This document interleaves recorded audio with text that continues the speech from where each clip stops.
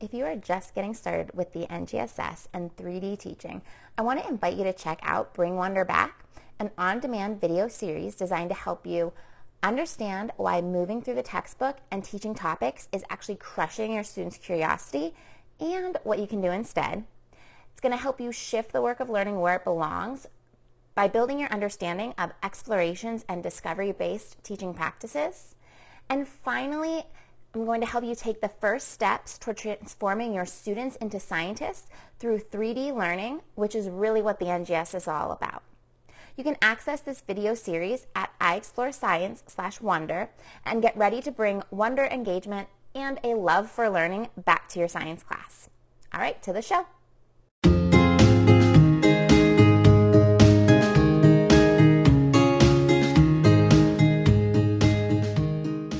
Welcome to the Teaching Science in 3D podcast. I'm Erin Sadler from Sadler Science. And I'm Nicole Van Tassel with iExploreScience. We're here to cut through the confusion to help science teachers like you make science relevant and engaging with student-driven instruction. We know that when students take ownership of their learning, teaching can be simple and fun. Thanks for being here, and let's dive into the episode. Hey there. So this is Nicole Van Tassel with iExploreScience, and this is a solo episode. I know we've kind of left you hanging the last few weeks. We hadn't updated you what was going on. Basically, our initial plan was just to create a summer season and then just acknowledge that it's really hard for Erin and I to coordinate recording during the school year. We are on different time zones. Erin is working full-time. This year I am also working full-time. I'm back in the classroom, of course, and it's just difficult to find the time that works for both of us and get these episodes recorded. And then just keep up with all of the other things that go into recording these episodes and publishing them. So initially we were just going to kind of do a summer season and end in the fall and then be done. However, I have found that being back in the classroom, there's like so many new ideas that are just flooding my brain, and I'm loving just getting to share that thinking with you. And I kind of reached out to Erin and I asked if she would mind if I kind of do a few solo episodes or like a mini, I don't want to say like, I don't know, a mini series, I guess, with some of the ideas that I'm encountering and strategies I'm uncovering and all of that. So she was on board with it. I don't know how long, this is going to last. Whenever we do drop a new episode, it's definitely going to still be on Mondays. I have, several ideas that I want to share with you. So I anticipate that we will be publishing, a few in this series for sure. And then, Erin mentioned that, she might want to take over and do kind of a mini series, and we'll probably do something like that until we're able to coordinate, our recording together timeframes. So that's the update on kind of how we are going to be moving forward. But in this episode, I really want to share with you a strategy that I have found is working really, really well for me in my classroom. And it was actually a strategy that Erin shared with me. So this is totally all Erin's influence as I was talking with her about how I wanted to approach classroom management and how I wanted to think about like student behaviors. And, what I had in mind, what I was searching for was the actual format of carrying that out. And anyway, she shared with me this idea of respect agreements. So in this episode, I want to share with you some of my thoughts on how I established a classroom culture in my classroom this year. And basically, my experience so far has been really successful, I feel like, this fall because of that foundation that I laid very early on in the year. So, okay, let's dig into that.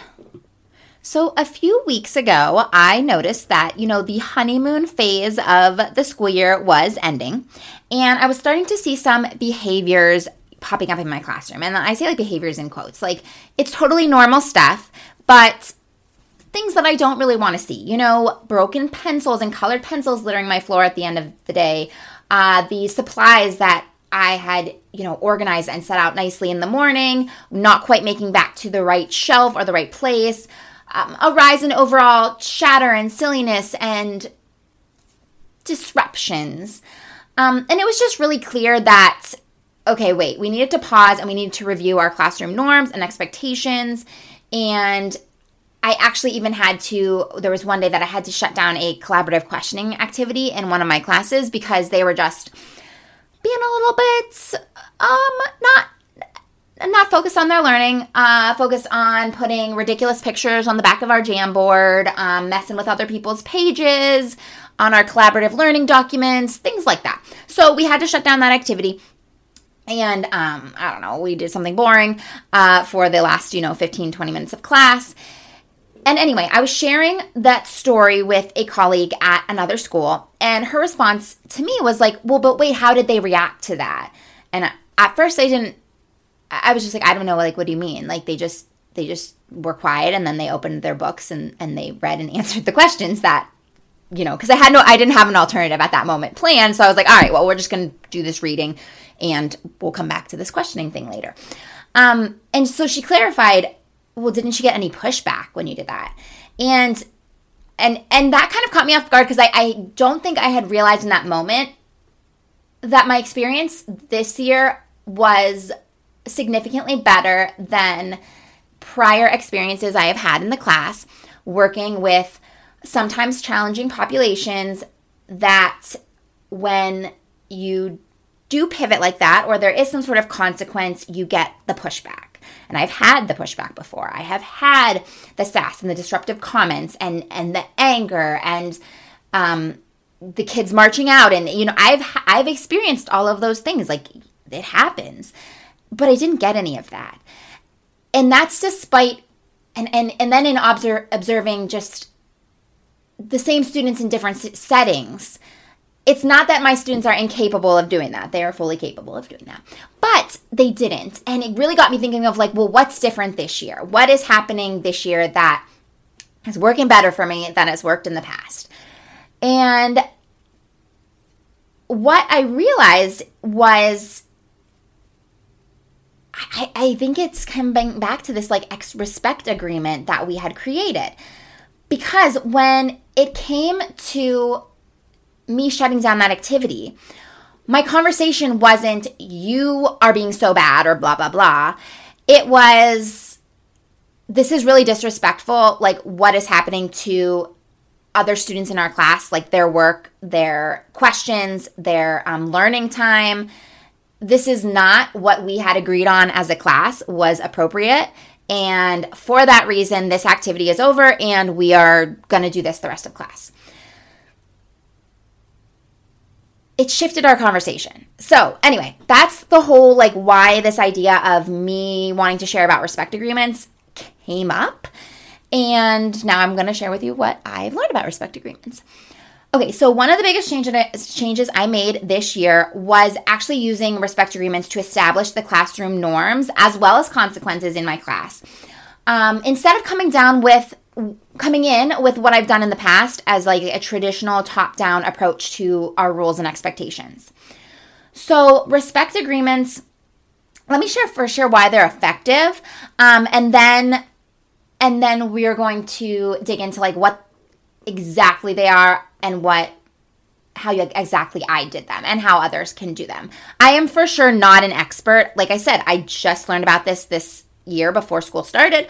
So you may already be an expert on respect agreements, and I would love your input or your thoughts, or if you have suggestions for doing it in the future, because I for sure know I can do it better than I did it this year.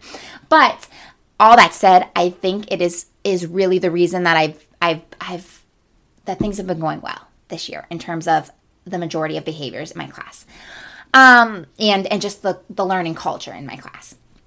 So in general, like respect agreements are this like collaborative process through which we establish our classroom norms, and like I said, we did consequences as well in class. And the reason they are effective, they're really effective because they are defining as a community like what behaviors we associate with giving and receiving respect.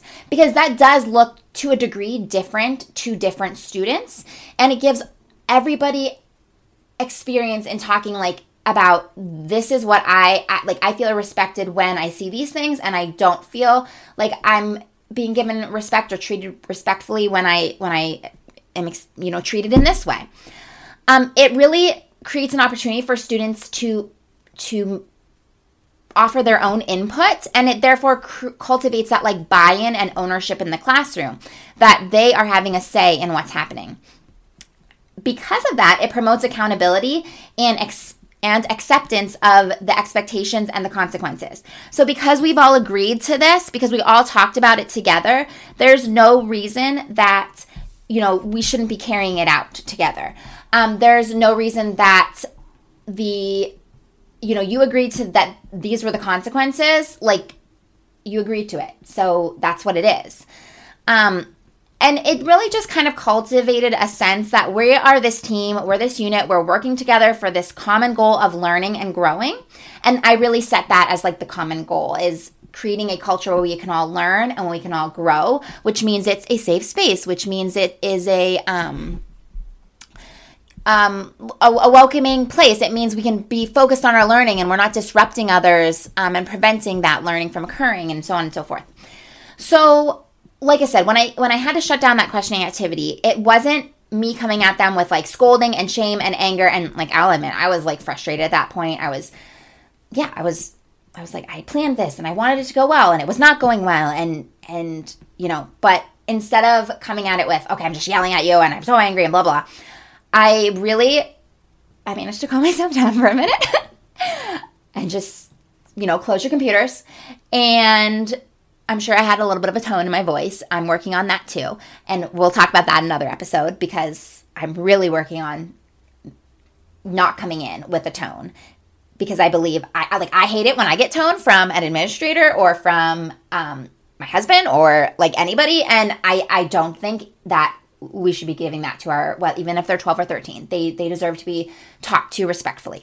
Anyway, that's another episode. But I directed our attention back to the respect agreement, and I shared that the behaviors that I was seeing in this lesson, not from all students, but from many, weren't meeting the norms that we had established together.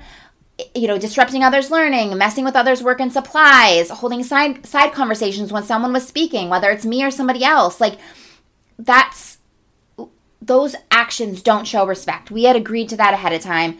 And I just couldn't let us continue this activity where we were continuously disrespecting each other and like myself included in that. So yeah, some of the students were mad for sure. But one thing that I really noticed, they weren't mad at me. Like, I'm sure maybe one or two of them were. But like across the board, a lot of the anger I saw was just mad at each other. Like, ugh, now we have to just do the stupid reading instead of doing the talking and asking questions and wondering and all of that we were doing. It really didn't feel like that teacher versus students moment that can sometimes happen when you are issuing a consequence. And I think it was because I was able to fall back on that respect agreement and communicate a message of, no, I'm not punishing you. I'm just reinforcing like these were the norms in our community, and we can't continue activities that are breaking those norms, because we all deserve to be treated with respect. And right now, like the students were not respecting each other, not just, me. So I didn't get pushback. Since then, I've had to refer back to that respect agreement at times. And again, I'm not seeing that like breakdown of relationships, because I'll admit after that I was like, oh shoot, I really don't want to have to I was worried about like having to focus on repair in our classroom relationships, and I did not experience that following that situation. And I have not, for the most part, experienced that following, times where I've had to refer back to that respect agreement. So anyway, a respect agreement. I highly encourage you to investigate it and see if it's right for your class. But I'm going to share with you what I've learned about it and how I actually carried it out. So, okay, it has 4 parts. Kind of think of it as like a poster with a grid, a 4-thing grid. And you have your student to student, your student to teacher, your teacher to student, and everybody to your environment. And then, like I said, I also threw in consequences. We did that afterward because I kind of was trying to think of like, well, how am I, like, what consequences am I going to have? I don't really want to focus on them as like well, if you break this, then we're going to have these consequences and like come down like heavy on that. But I also felt like it was important to iron out what those consequences might be and what they might look like, because I do believe that having that consistency and that clear communication is key. So I didn't want to totally like leave it out. And someone suggested to me that, well, why don't you have them give some input? Like what consequences do they think are appropriate? So I brought that in as well. So you can totally vary the materials you use. Maybe you have like chart paper and you're doing a gallery walk around the room. Maybe it's like sticky notes and a spot on the wall I've seen. My students were writing on desks with like chalk markers and dry erase markers and things like that. And we basically developed this collectively. And I've also seen it used typically when I've seen in research, like in official presentations about respect agreement that I could find. There's like not much online, but what I could find, there was a lot of talk about restorative circles. These are designed to really promote equity of voice as well as inclusivity and all of that. But I'll be honest, I'm not super familiar with that. I literally just learned about respect agreements before school started. So I was just trying it out. But so what I did is I just divided my students into groups and I asked for their input, and I just asked them to think about like, what does it look like, sound like, feel like when, this shows respect to this. So at the student to student, when a student shows respect to another student, or student to teacher, or what it looks like, feels like, sounds like when a teacher shows respect to a student, and then everybody to our environment.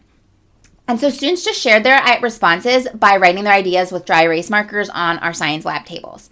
I did set a few rules, like we don't erase others' ideas. If we disagree with them, we can put an X next to it. And if we see something that we agree with, we don't have to rewrite it. We can just put a star. And I also said that all ideas are valid, like at this point, at least. Yeah, I got some random stuff. I got some garbage. There was one comment I did have to erase. So that was not a valid one because it was attacking another teacher, actually. Like, not like, verbally saying bad stuff about another teacher. So I erased that one as soon as I spotted it. But otherwise, I definitely got positive responses. And so I got some silly stuff too, but I just ignored those. Like I said, as long as it's okay, it's school appropriate, it was valid. But basically my students really communicated some really great thoughts. So what I did after class is I just compiled all of those into a poster broken into those 4 quadrants. And then the next class, we talked about what everybody had created. I asked and we talked about, was there anything that we disagree with or anything that we wanted to add? And I'll admit, I didn't get a lot of responses there. I probably could have spent more time doing that in maybe small groups or maybe leaving it open for discussion in other ways. But like I said, this was the first time I did it and I just moved on. I did add, we don't disrupt others' learning, because I pointed out that our goal here was to learn and grow our brains and prepare ourselves for whatever comes next, to have the freedom and the skills to do whatever we want moving forward.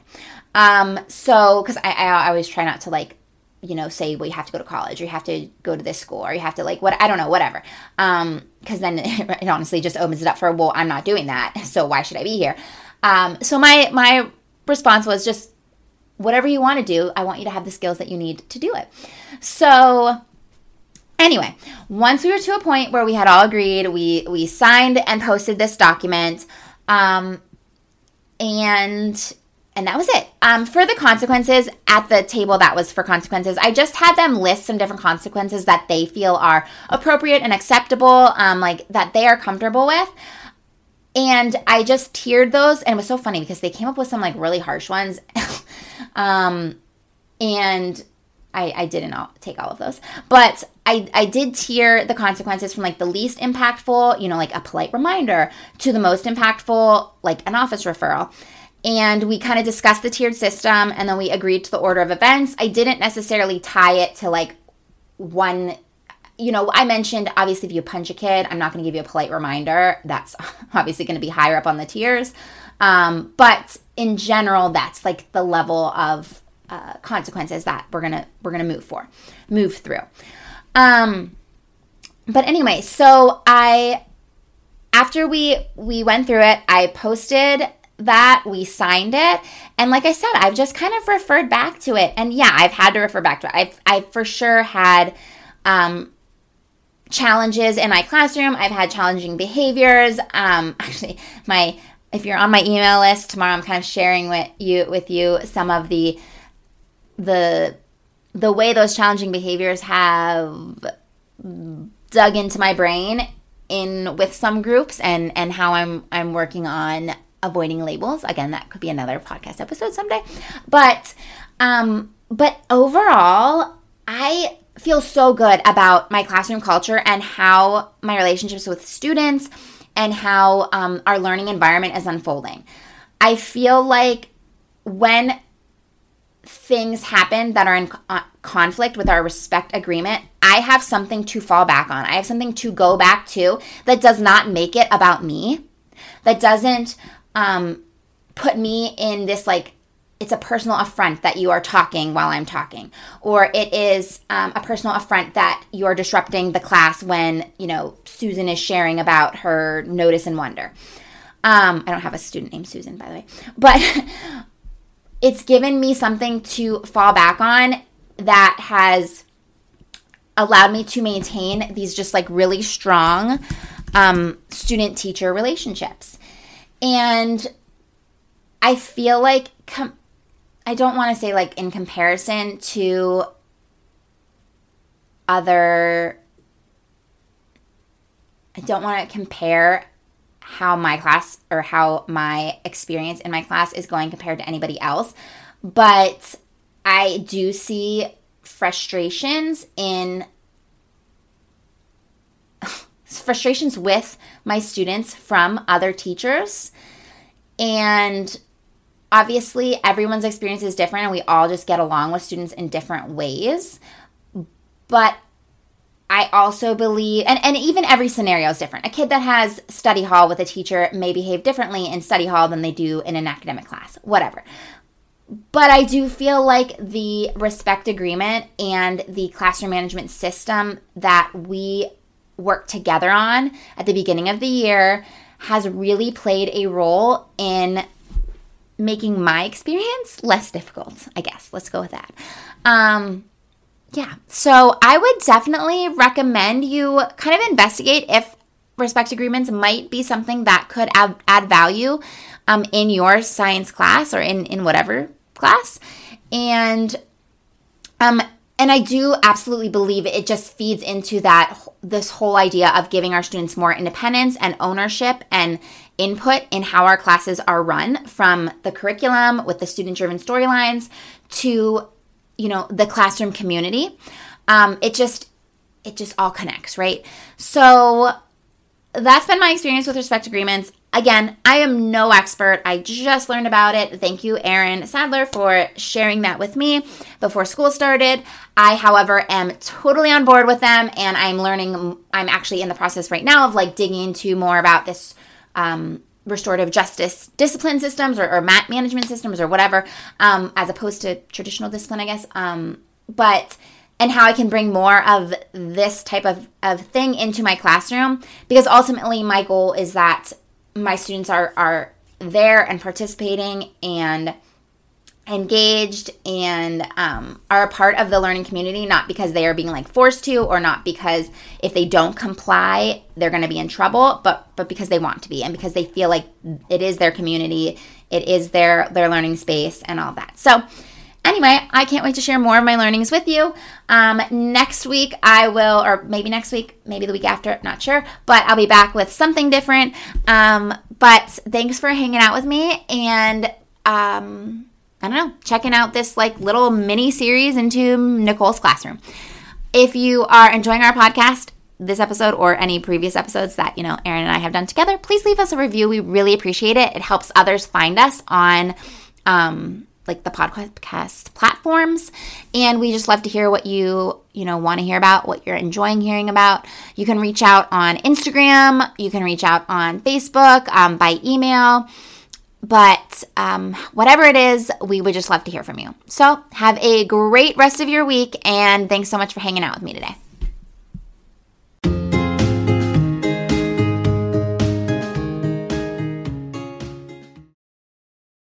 Making sure that your lessons are three-dimensional isn't always easy. While you don't need to include all 3 dimensions every single day, you do want to make sure that each dimension is regularly addressed. I developed a really simple 3D planner to help keep me focused. It helps me track which pieces I'm using in my daily lesson plans. It only takes me 5 minutes to fill out, and it helps me notice patterns in my own lesson planning. For example, when I first started using it, I noticed I wasn't including the cross-cutting concepts as often as I thought I was. Just by recognizing this, I was able to focus on this one piece and improve my lessons. Right now, you can grab the same template that I use for my own planning for free. Go to sadlerscience.com/3D planner to grab yours. That's sadlerscience.com/3D planner.